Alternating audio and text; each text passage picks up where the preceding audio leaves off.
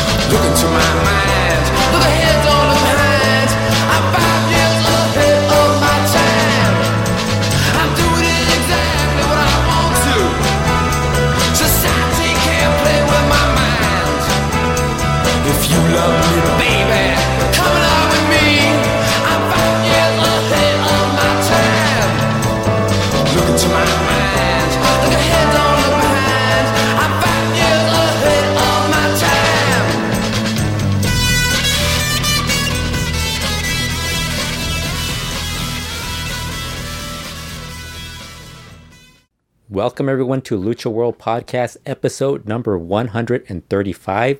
Fredo Esparza here, and this week we are going to talk about Triple Mania 30th, Chapter 2 out of Tijuana, Baja California. This show happened on June 18th, 2022. I thought this show was actually really good, far better than the one in Monterrey from the previous, from a couple of months prior to this. This was a little bit better. It kind of seemed like it was a little bit better planned out. To be fair, also, it kind of they were able to cut down the Ruleta matches now that they only had the semifinals were a lot stronger. Although I would even say the first round wasn't as bad as I think people expected. The ones that you kind of knew were going to be bad kind of were what you expected, but the ones that you weren't really sure about ended up being a lot better than one would have hoped for. And in this the semifinals, I thought they were both really good matches. And it really has turned this, the Ruleta de la Muerte, which initially we kind of all pointed out, all the old guys involved in it. It actually did end up living up to what I think AAA intended it to be, which was, make a very important mask tournament mean something. And I think that they've been able to pull that off across what would be the 3 Triple Manias, with the final happening on the Mexico City show in October. I think they did a great job of that. Also, they kind of had a more, kind of felt a little bit more condensed. Like they didn't have as much thrown into the show for whatever reason. It just came off like they had a little bit more going on, a little bit more balance, a little bit more thought put into what was going to happen on this show, which can be very difficult because as anybody who actually watches the TV show would probably be a little bit more confused because they tend to do stuff that doesn't really follow what's happening on the TV show. But I thought this was a better show than a better version of Triple Mania. I thought Chapter 2 was better than Chapter 1. I think this show still had the same problem that the previous one had, which was they didn't mic the crowd. So you saw a lot of people comment on that about how the crowd seemed dead. But I think if you ask people that were there live at the show, they would probably have a completely different opinion on that. They would probably tell you that the people were actually legitimately loud and cheering for obviously who they were rooting for. But on the feed itself, it just because they're miking, they don't have they're kind of having the announcers be louder than the fans. So you hear the announcers, which sound great. Like I'm sure, like if you have a huge ego as an announcer, you're probably really ecstatic because you guys, they sound very, you could understand everything they're saying. There's no misunderstanding or mishearing somebody because, the crowd might be, at some point might get louder. This doesn't happen on this, of course, because of the mic. There is no mic for the audience, which I think it kills it off because like you don't get the feel that the fans are as excited as you might actually think they are because the matches themselves were, for the most part, pretty good. And I would say this show actually, start to finish, other than I think Copa Triple Mania, which I don't really ever expect much from, I thought the majority of these matches were good. trying to think if there was anything that I thought was bad. No, actually, this was probably a show where I thought, other than Copa Triple Mania, and I don't think Copa Triple Mania was awful. It was just not that great. Just an okay match. But and even the cage match that opened the show, I didn't think was. I think it went a little too long, but it wasn't a bad match. It had a really strong finish, which we'll talk about in a bit. But I would say from start to finish, this was a show that featured a lot of good to great matches, and that's, I mean, for what it was, that's really it's surprising because AAA has a habit of shooting themselves in their own feet just because they'll overbook stuff. And I thought this show was very well booked, very well. I think it went a little too long. I think the show probably went almost 5 hours. It went more than 4.5 hours. The feed I was watching it on went over 4.5 hours, but I think it might have gone at least almost 5 hours because at certain points they lost the feed of what was airing. And they also cut away a few times when there was some nonsense on the show. I would say probably was closer to 4:45 probably. But like I said, this is a strong show. If you're going to want to watch, if you only have time to watch one thing or a couple of things, I would say watch the masked matches, the Ruleta de la Muerte matches, and the 5-way match with that had Phoenix, Hijo de Kingo, Laredo Kid, Bandito, and Taurus. I would say those are the matches you definitely want to watch. And then the other stuff was actually, I think I would even say that, honestly, I think this is, like I said, I think this is the one show where you could actually recommend every single, like if you start watching everything after Copa Triple Mania, which would be about an hour and a half in, you should be okay. The earlier stuff, I mean, honestly, unless you really need to watch Copa Triple Mania and the cage match that leads to the mask match, I think that would be really, only if you have time, you should watch those. It's not really necessary if you want to cut down on the amount you're watching because you only have a limited amount of time to watch Triple Mania or a AAA show. But I thought this was a good show. Like I said, the show opened with the cage match, which featured 7 women. And I should say the 7 women that were involved were Chica Tormenta, Flammer, La Hiedra, Sexy Star, Lady Shani, Maravilla, and Reina Dorada. Sexy Star, of course, this being the new version of Sexy Star. It ended up with Chica Tormenta and Flammer being the last 2 in the cage, which meant that they would advance to the mask match later on the show. The order of escape was Reina Dorada, Sexy Star, Lady Shani, followed by La Hiedra and Maravilla. I thought this match went a little too long.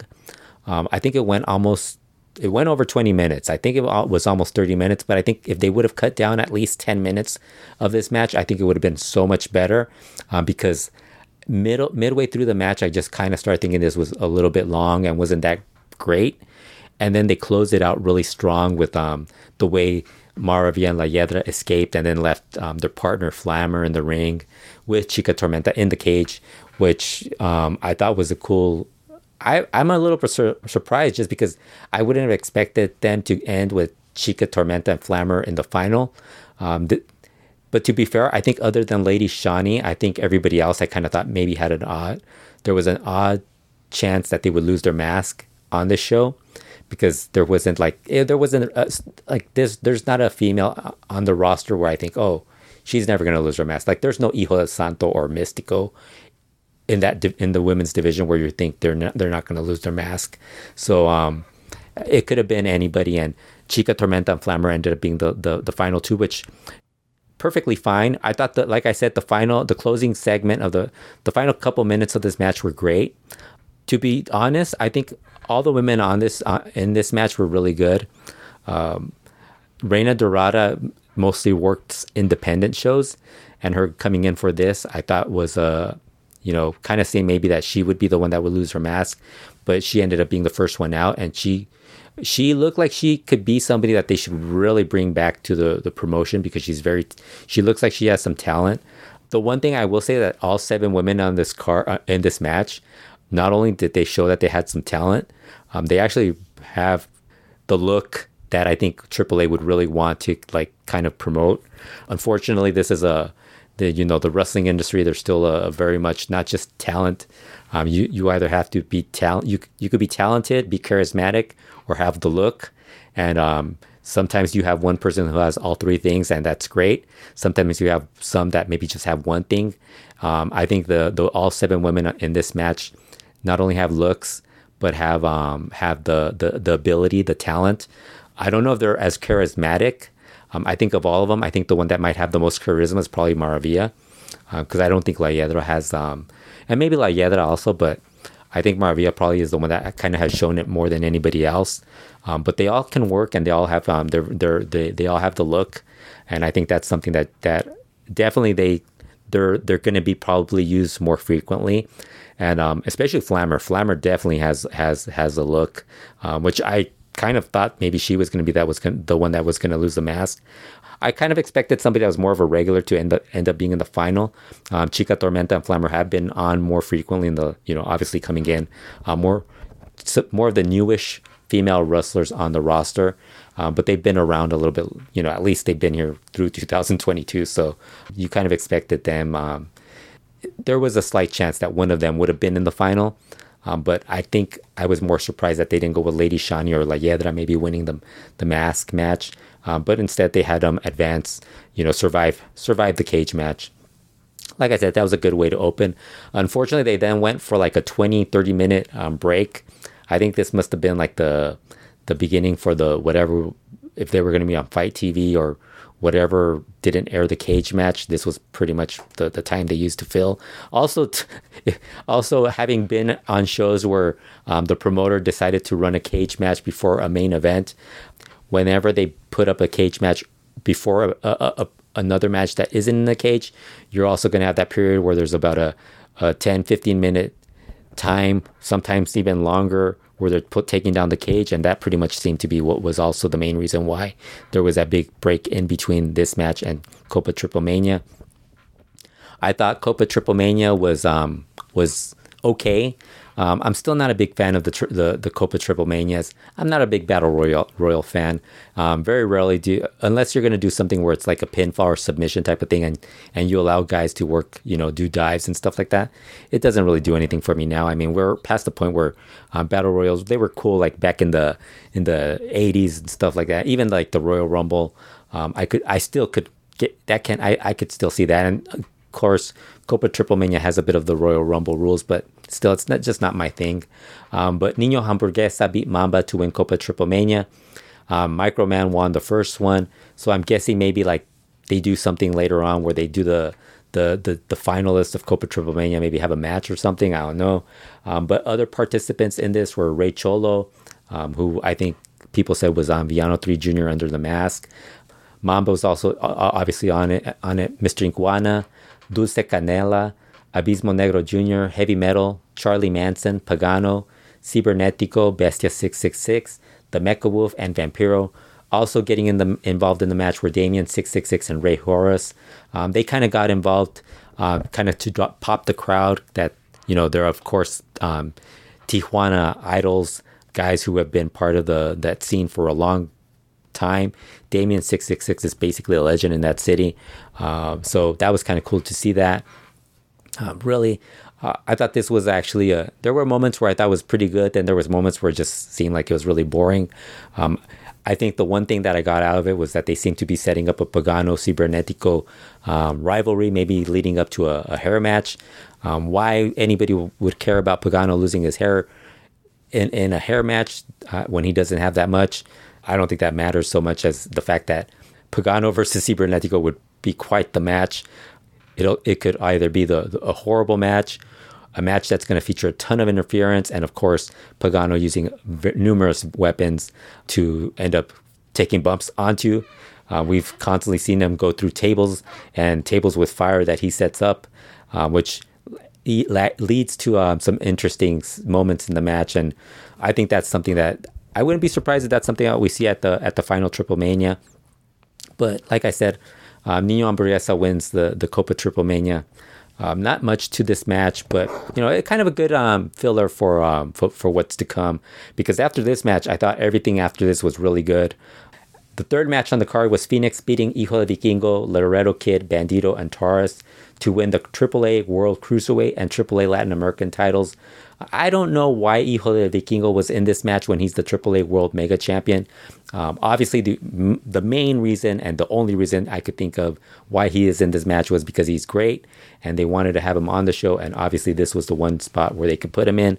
It would have been kind of interesting if he would have won those titles, which would have been fine. I mean, maybe make him a Triple Crown champion. But to be honest, like, you don't really see a world champion going after the secondary title of a, you don't see if like in the old days when somebody like was a WWE world champion, you didn't see him going after the Intercontinental title while he's the world champion, or like in the old day the NWA World Heavyweight Champion going after the US title. That's kind of just weird. Maybe if they were all world titles like from two different organizations, then it would make sense, but these were within AAA, and the only reason he was in the match was that they wanted to have him on that, obviously, and the other reasons I think they're trying to build up a Hijo Vikingo Phoenix title match at some point, maybe at Triple Mania 30 in Mexico City, but I think that was the main reason. I thought this was an excellent match. Lots of crazy dives. Taurus looking like an absolute beast. I really dig that he uses a headbutt the way he uses it. Like, since he's a bull, he's going to use it in a way where it's going to be very effective. Phoenix ended up winning after a double stomp on Taurus. Bandito was stretchered out after the match, which later on he mentioned he was fine. He's still out a couple of more weeks at the time of this recording. So he did. It was a pretty nasty bump that he took. He ended up landing it was really bad. It looked like he landed head back, like his head twisted onto the mat. It looked really bad, but glad he's doing okay. One of my favorite spots in this match was really, and this is why Hijo Vikingo's in this match. He did this really cool like a 630 into a senton back into the ring, which I thought was really cool. And then he did also like a 630 into a Frankenstein. It might have been a 450. I don't know. I stopped counting. All I know is he did a twist and did and landed into a Frankensteiner, which I thought was really cool. He's just very innovative, really creative. I think people are still waiting for him to get his visa so he becomes a regular wrestling outside of Mexico, which he's going to become one of the most regularly used guys. Hopefully he gets the same opportunities that Rey Mysterio Jr. did, because I think he has that type of potential. I don't think he's going to be a guy who's going to be a huge draw as a single star in Mexico, but I think what's going to end up happening is going to he has the potential to be like a Rey Mysterio Jr. type, where he's so innovative and so creative. Against the right opponents, he's going to have awesome feuds. We saw with Rey Mysterio Jr. early in his career when he had with Psychosis and later Juventud Guerrera, and then with when he came to the U.S. with Eddie Guerrero and Dean Malenko.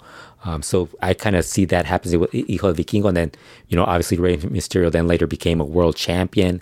So I could see that happening with Hijo de Vikingo as well. I don't know if. I think the language barrier is going to be the one thing that they're going to hold against him, but he should be somebody that can become a huge star, not in the traditional sense where you're thinking big drawing card record attendance within Mexico, because I think that's the big separation between Rey Mysterio Jr. as a huge star in Mexico. Like, if you think of him as far as greatest luchadors of all time, he's a huge star everywhere, but he doesn't have that the time in Mexico where he was like the big star, the main guy. He wasn't like El Santo or Blue Demon or Mil Mascaras, Perro Aguayo, who had amazing runs as single stars headlining in Mexico. But they were but what he has is that he became such an innovator and such a big international star that only rivaling Mil Mascaras. I could see that happening with Hijo Vikingo as well. It's one of those things where there's there's different levels of superstars. There's not just one clear-cut way. Like, just because of, especially nowadays where we don't really it's very different from seeing you'll have like the Mystico boom. Mystico was a huge star, but then there was also, not only was it Mystico that was a huge star during that time period. You had Paraguayo Jr., Dr. Wagner Jr., guys who were kind of becoming big names during that time period as well. Somebody like Cibernetico, I mean, AAA was selling out big shows, and Cibernetico and La Parca, their version of La Parca was, the second version of La Parca were guys who were the main event guys during that time period. And, nobody thinks of them as like these huge stars, but they really were. I could see that. Yeah, that's what I think there's a big separation with that. I'm going off the subject from this match, but I thought this was an excellent match. All 5 of the guys were fantastic. Bandito, it's interesting because if you look at this as far as star power in this match, this might be like the most star powered match amongst diehard lucha fans. But look, it's the 3rd match on the card, and you're looking at probably 5 of the 6 or 7 best luchadors right now. And, it's funny because you look at the guys and, everybody has a different opinion of how they would rank these guys. To me, like if you told me rank the 5 guys in the match, I would put Hijo Vikingo at number 1. Phoenix, to me, would be second, just because I think he's in a tag team with his brother. And I think sometimes that kind of hurts a lot of like guys who are trying to who could be huge single stars. I think it's going to happen with Dragon Lee also. They could be huge single stars, but they're kind of being identified in a tag team, and that kind of drops them a notch. But I think Phoenix could be a huge star. I would put Bandito 3rd, just because I think he has, of the guys in this match, I think he has the most charisma out of all of them. Even with the mask on, he has a lot of charisma, a great personality, very talented wrestler. I'm surprised there's not more of a request to have him join AEW or WWE, because he does have that personality. I would put Taurus 4th and then Laredo Kid 5th. And that's not even a knock on Laredo Kid, because some people might actually put him ahead. Some people, then you could totally change how you would rank these guys, and then be perfectly fine. But you put those 5 guys in a match, and it's going to be amazing. And this was really good. Oddly enough, even though I thought this was a really good match, I don't know if I would actually rank it as the best match on the show, but it would have to be up there. I think you can make a case for a 3-way tie between this and the 2 Ruleta matches, because of how good the Ruleta matches were. After the match, they had Taya appear, and she talked about offering a title match to the winner of the women's mask match, and she also challenged Thunder Rosa to a match. Thunder Rosa saw the challenge while she was at an event in Los Angeles, and then also Taya mentioned that there was going to be a new faction being formed very soon that included herself and the Lucha Brothers, and I guess it would include other people. But she basically said that for the moment she wasn't going to say much, because this was to come later on. I don't know what the faction would be, but the fact that it already starts with Taya and Phoenix and Pentagon Jr., already a strong crew. Hopefully they bring in somebody who's maybe like one person that's kind of a newer face that they maybe want to elevate. But maybe 1 or 2 new faces that they want to elevate. But sounds like an interesting faction. Maybe something that they're going to use across the wrestling globe. You know what I mean? Like, it's not just going to be in it could be in AAA, it could be in AEW, Impact, and other places. I think that would be kind of cool. That was then followed by Konnan being honored for his years in wrestling. They showed a really cool video of his career, including some highlights of him in Arena Mexico and WCW, which I thought was funny. I think it's kind of interesting what would catch them more heat, airing clips of Konnan in Arena Mexico or in WCW, which I'm assuming they did not get any permission to do either one. And for the most part, what they ended up doing was just they kind of covered it up a bit by not showing it too much.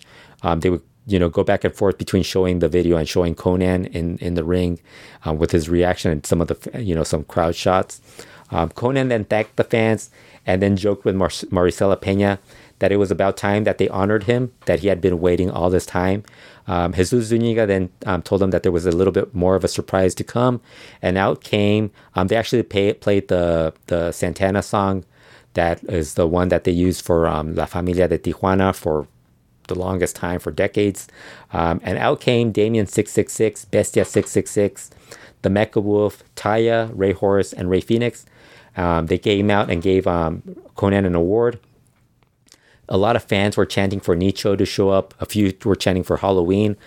Conan named several who helped him out and praised Maricela Peña. Among the people that he actually thanked were, of course, Antonio Peña, Paco Alonso, Rey Mysterio Sr. There were a lot of people that he thanked. I was really surprised that he thanked. I wasn't surprised that he thanked Paco Alonso just because, it's in AAA. I think the fact that you wouldn't hear this, you would never hear that on a CMLL show, but you would hear it on a AAA show. The closest thing we've had to CMLL kind of recognizing that AAA exists was the fact that they had La Hiedra. They allowed La Hiedra to be in the ring with Sangre Chicana last year when they honored him. But other than that, they very rarely, and they didn't even acknowledge her. They just acknowledged her as one of Sangre Chicana's daughters, kind of just like put her in the group.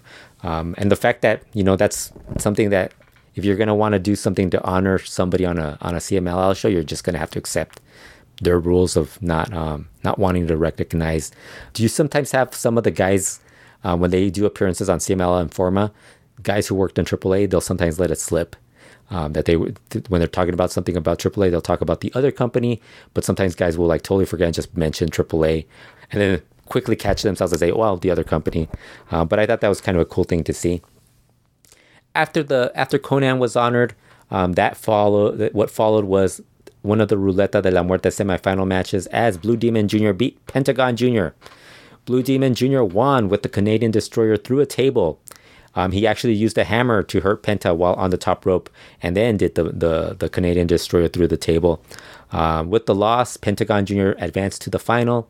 I thought it was cool. Pentagon Jr. The cool thing to begin with for the Ruleta de la Muerte matches was that they did cool videos for every single one of them. They told you a little bit about their careers, the history of them, some of their wins and loss, big matches, titles they've won, masks they won, hair matches they've won, memorable moments. I thought that was really cool that they did that. They did that with both of these guys, with all four of them. Another thing that happened was Pentagon Jr. in his entrance, he had rapper Muelas de Gallo accompany him and rap while he came in.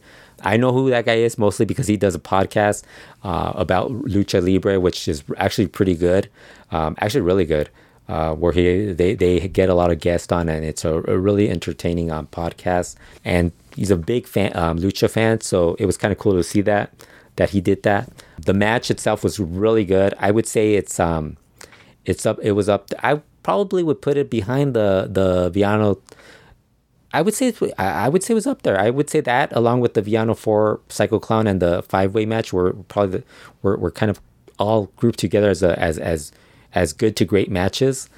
I don't think any of the matches on this show topped the LA Park Villano 4 match. I think that's the one thing that the Monterrey show had. I don't think any of these matches matched the energy that was in that match between Villano 4 and LA Park, just because the way it started, the fact we'll get into more detail about that because obviously Villano 4 couldn't start that way, but these matches were really good. One thing I wanted to say is, like, for the longest time, Blue Demon Jr. and a lot of us, it's kind of interesting because you have a lot of fans who don't really follow they're more casual Lucha Libre fans. So to them, when they see Blue Demon Jr., they think of him as a legend because they kind of group him and Blue Demon, the original, together, and they don't realize that this guy has his own different legacy, his own career, and he is not Blue Demon. Like, they don't have anywhere near the level career, and also he never had the skill that Blue Demon had. Blue Demon Jr., for the most part, I would say his early career, really nothing that memorable, other than him having the Blue Demon name, and I would say maybe like teaming up with El Hijo del Santo and then feuding with him. Maybe his matches with Blue Panther. There's been a few things that he's done early in his career that I would say were good, but I would say for the most part he was just another luchador. Like, really, like, if he didn't have the Blue Demon name, he was very close to being in that group of like Hijo del Solitario and guys like that were kind of like juniors that weren't quite the level of the person that they followed. But for whatever reason, once he reached a certain age, getting older, past 50, he has had for whatever reason, a career resurgence. I mean, and I don't know if it's a resurgence, but I think it kind of worked the fact that he's not a technical anymore. He's more of a rudo, and he doesn't do a lot of. He's more of a slower brawling type of wrestler. It has really worked for him. He's so much better as a wrestler now than he was when he was younger. Some wrestlers, and that's the thing. Like if you look at a lot of pro wrestling, if you're following wrestlers' careers, a lot of them kind of blossom at a certain stage. Like some guys are just natural and they get it right away, and they're great from the moment they step into the ring at whatever age, 18, 20, 21, 25. They're just great at the moment they're in there. But then other guys, it takes a couple of years. Maybe they might have been in wrestling for 10 years, and suddenly it just clicks and they're really good. It just happens.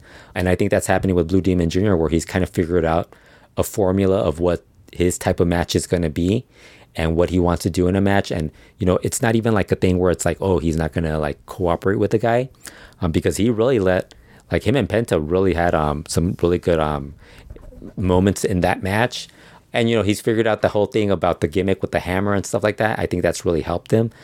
So I think when people talk about luchadors really not reaching, they don't peak until they're 50. there might be a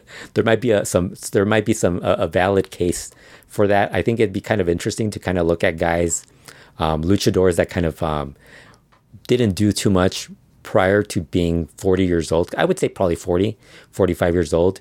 And then look at them post 40, 45 years old and see what they did afterwards. Because there's a lot of guys who maybe that was kind of like the time where their career's starting to, dwindle, and they're just living off their name.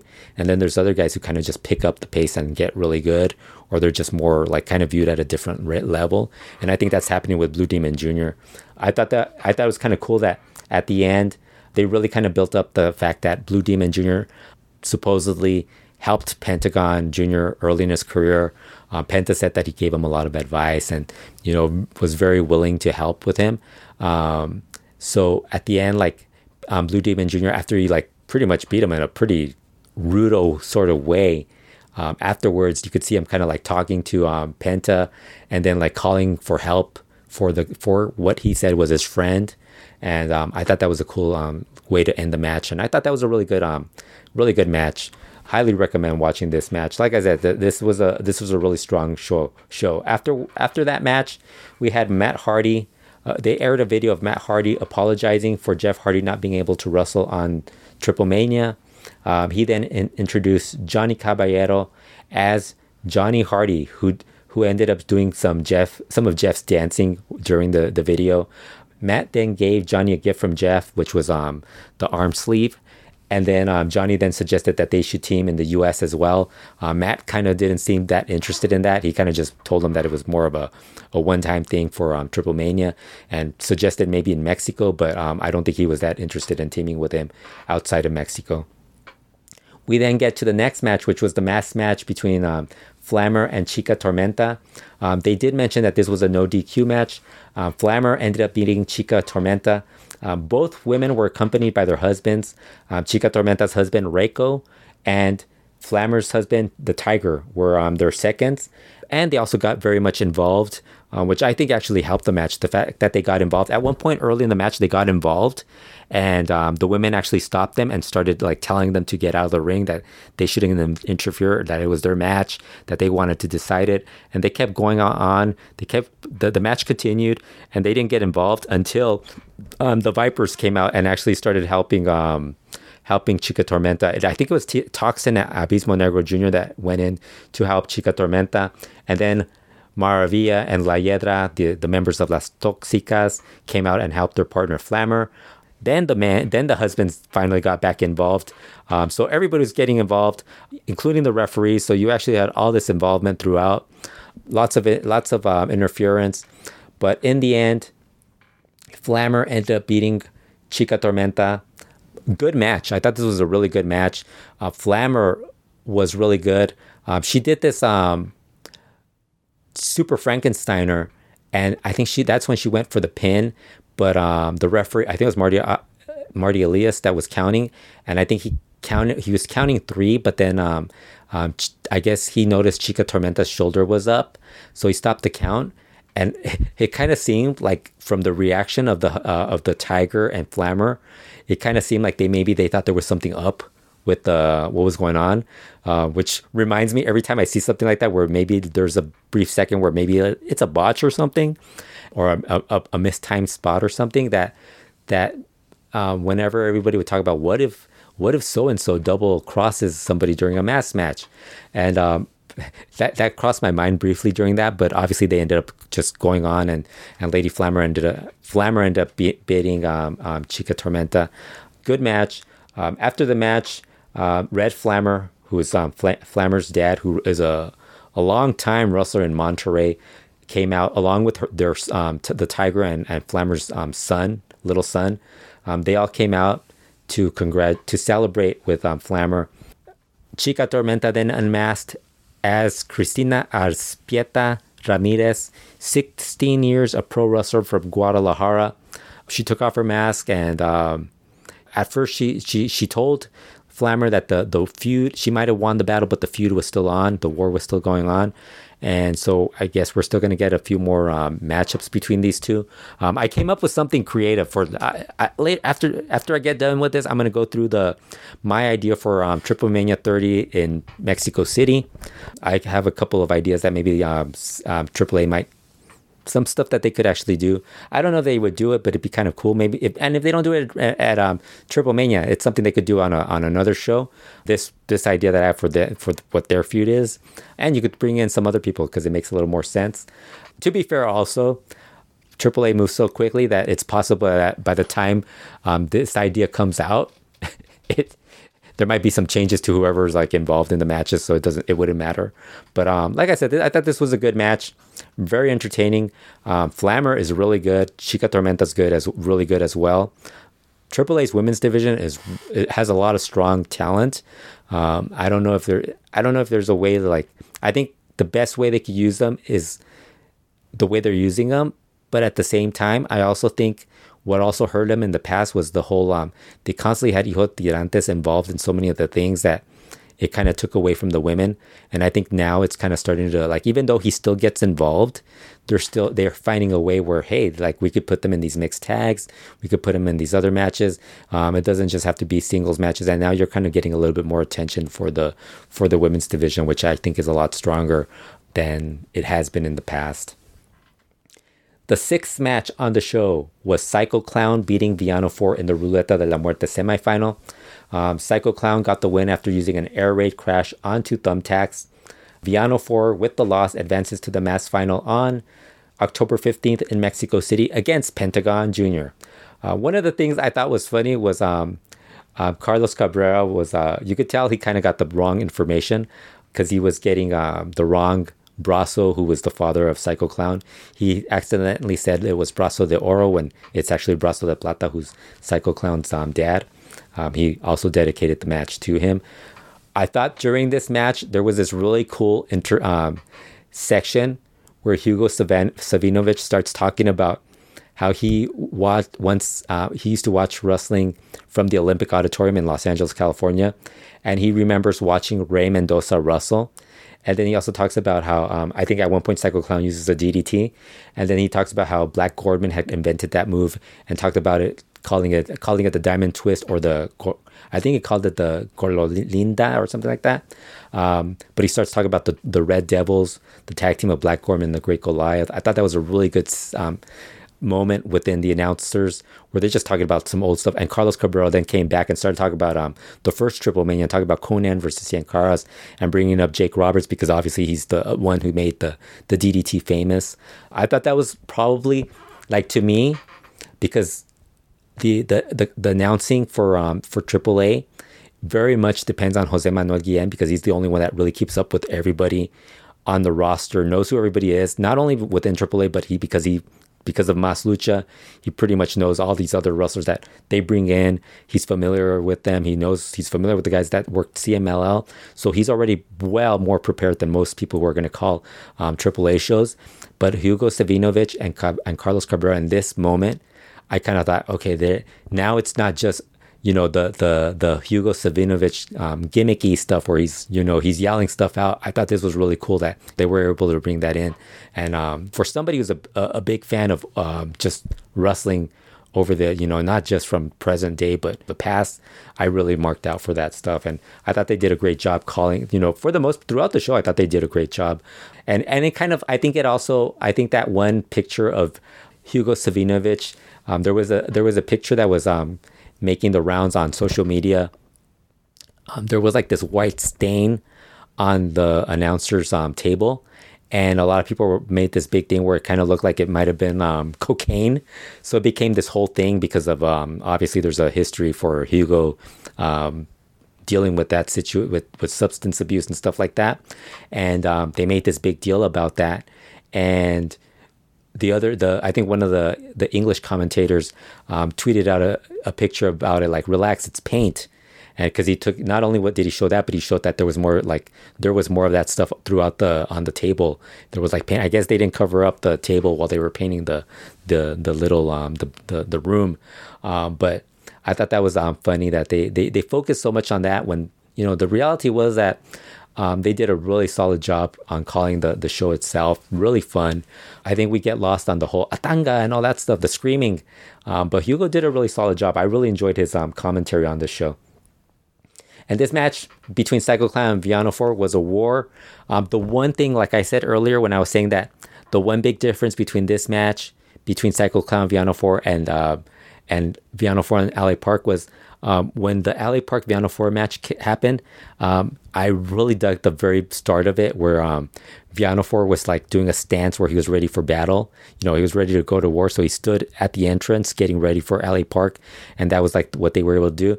Whereas in this match, they weren't able to do that quickly. They still did it like a little bit. They still brawled right away.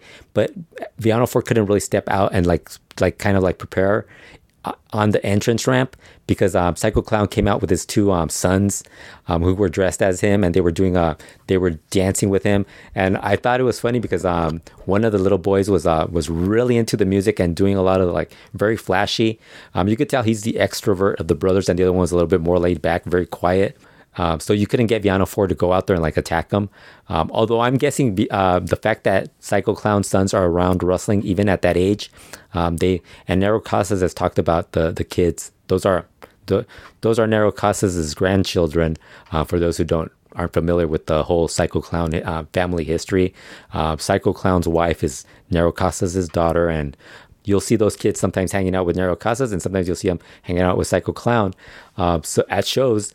And so I think those kids are a little bit well prepared for that. I would be shocked if they already know how to take bumps from wrestlers. But I thought that was a cool like little entrance.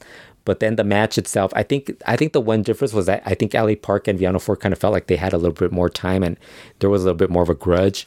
But these two actually have a history because of obviously the Alvarado, Brazos, and Villanos have had this like ongoing war since the mid 80s. So, and they've constantly always bring it up. And the funny thing is that they have this in-ring feud, but in real life, they're probably like those families probably get along better than most.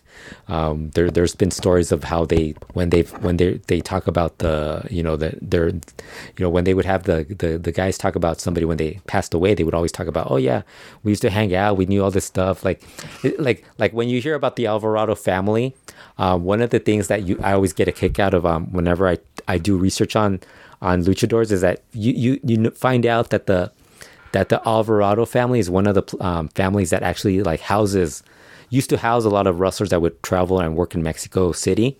So you would have a lot of wrestlers staying with them while they were wrestling in the city. And then, obviously when they would leave, they'd come back and they'd have a place to stay.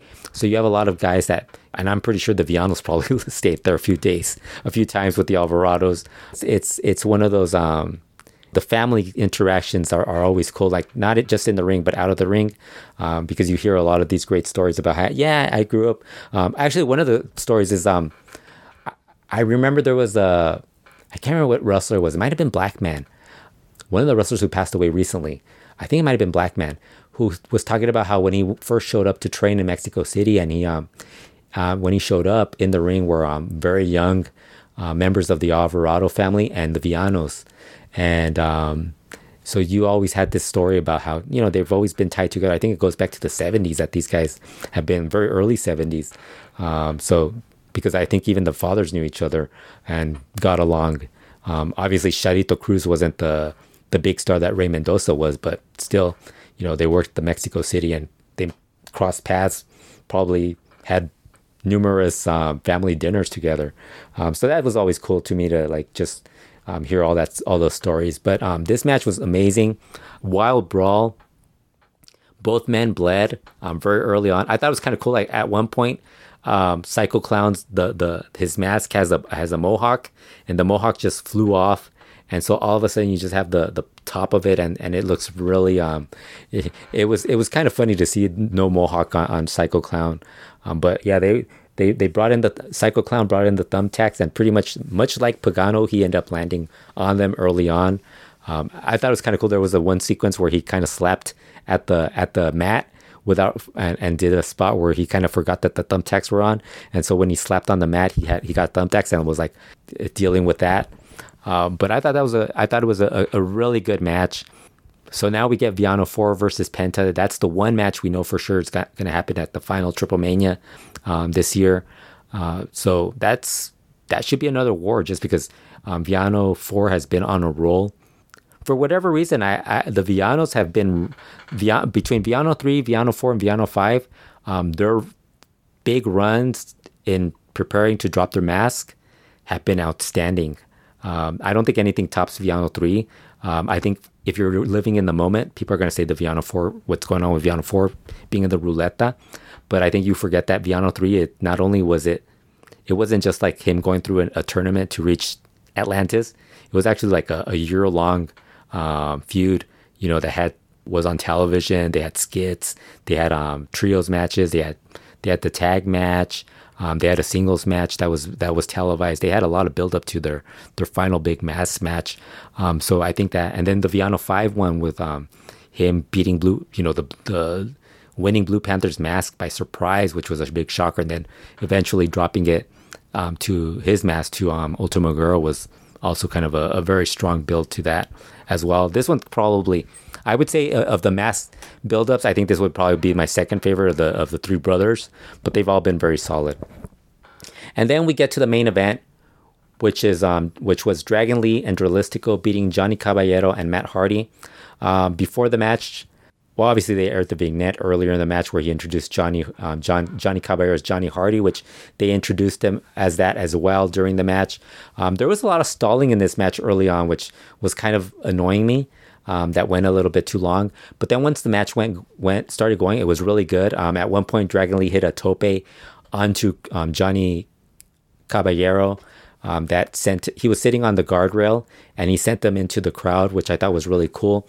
They missed the spot. The camera crew almost missed the dive that Dralistico did into the crowd onto Matt, Johnny, and Dragon Lee. But they did catch it as he fell in. But, I think they missed the part where he was actually like climbing up and doing all the, actually doing the dive. They just caught it like as he's falling in. I think that was the flaw in that spot. I thought the match itself was pretty good.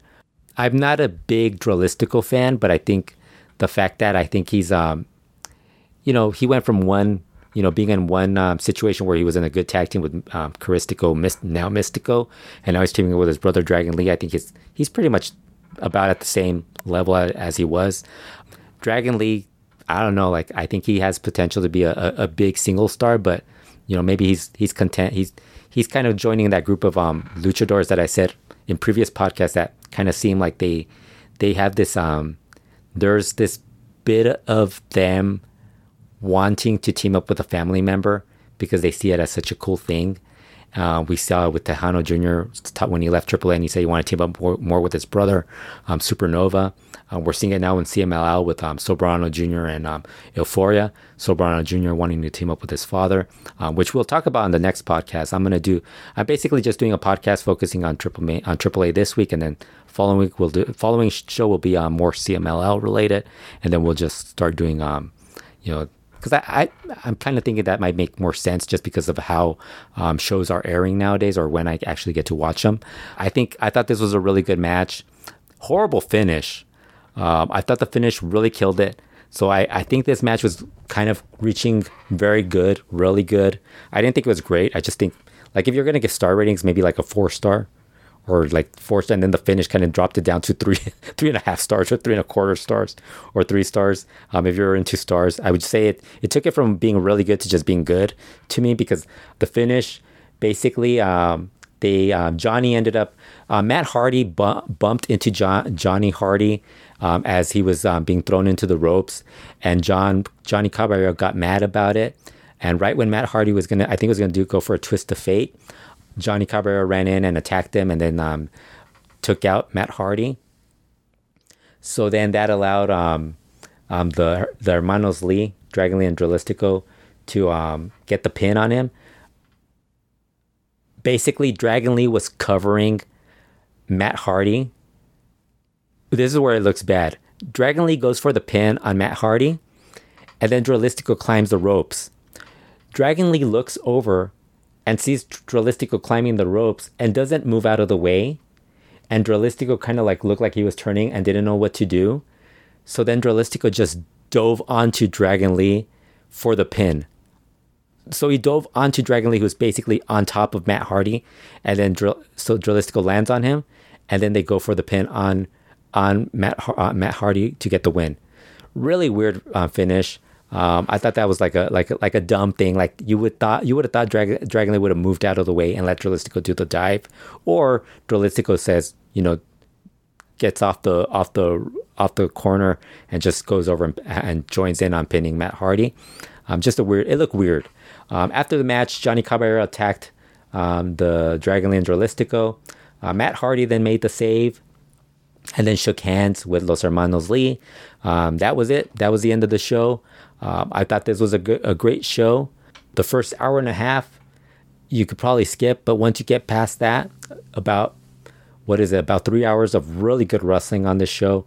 There's obviously that segment where they do the Conan, they honor Conan, and then the Taya interview segment, promo segment, which, I think that was about a 10-15 minute break, which actually I thought that was good as well. But for the most part, you got a lot of action on this show, and I thought it was great.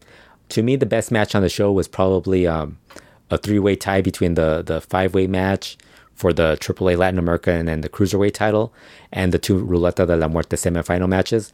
I thought those were all really good. I thought the show had the production was really good. I think other than the mic, not miking the crowd, that being the bad part, everything else I thought was really good. I wish they would have mic'd the crowd. Don't know why they didn't. They don't do that. But yeah, I think that was but the video packages were great. Like I said, this was a really fun show. Highly recommend it. And now we have one match that we know is happening at Triple Mania 30th, which is Chapter 3 in Mexico City on October 15th, later this year. Of course, the match we know is happening is Pentagon Jr. versus Villano 4 in a Ruleta de la Muerte final mask versus mask match. I'm guessing Villano 4 is going to be the one that loses. This would actually be the big, because Pentagon Jr., as he said in interviews, he doesn't have that big defining mask or hair match. And I think this would be it. This would be a huge mask win just because of the way Villano 4 is been performing in this tournament, and the fact that he also has a very strong past as part of the Villano trio, and then obviously his time in WCW, working in every single promotion in Mexico. So he does have a very solid career. I think that's probably going to be one of the bigger mass matches. It's interesting this year. We're going to have a lot of interesting big mass matches. That one, we had the Flammer Chica Tormenta mass match, and then we're getting the CMLL one, which hopefully will be Stuka Jr. versus Atlantis Jr.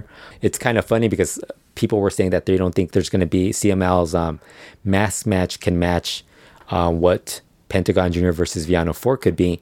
I would disagree just because I think for the most part, if there's some emotion, and I think between Stuka Jr. and Atlantis Jr., there would be enough emotion just because, and there's a certain way where they could actually build it up where it can actually be, and it's been built up very strongly. But the one big drawback for CMLL is that they're kind of like setting up other stuff, and there's always that concern that they might not even go through with that match. It might end up being like a cage match or something. But I could see that if it's Stuka Jr. versus Atlantis Jr., I could see that being a very big mass match. Maybe not as big as Pentagon Jr. finally winning his big mass match, but it would still be up there. It'd be a top mass match. But besides Pentagon Jr. and Villano 4, we really don't know what else is going to happen at Triple Mania 30th in Mexico City. We're still a few months away, and they're already announcing matches for Verano Escándalo, which is going to happen in August. But just guessing, just off the top of my head, I just thought maybe like what would be on a Triple Mania 30th in Mexico City. Obviously, one of the things that came out of during this show was Taya challenging Flammer, the winner of the mass match, to a title match, willing to defend the title against the winner of the mass match. So we might get Taya versus Flammer, but then she also challenged Thunder Rosa. I would think Taya versus Flammer might be something that they might do on a TV taping or on a Verano Escándalo. I could see Taya versus Thunder Rosa maybe happening at the Mexico City show. That could be a possibility. Also, I would assume Pentagon Jr. Villano 4 would probably not be the main event of Triple Mania. I would think if they could get an AEW name for that show, like a big star, I could see whoever they bring in being in the main event, be it a tag match or a trios match or a singles match. I think that would be the main event more likely. And initially in my thought process was that maybe you still go with Pentagon Jr. versus Villano 4 as a main event. But I also think you have so many people that are watching Triple Manias that are not normally watching AAA shows. There's a slight, well, I mean, to be fair, Pentagon Jr. is an AEW guy also, so you could probably go with that as the main event now that I think about it.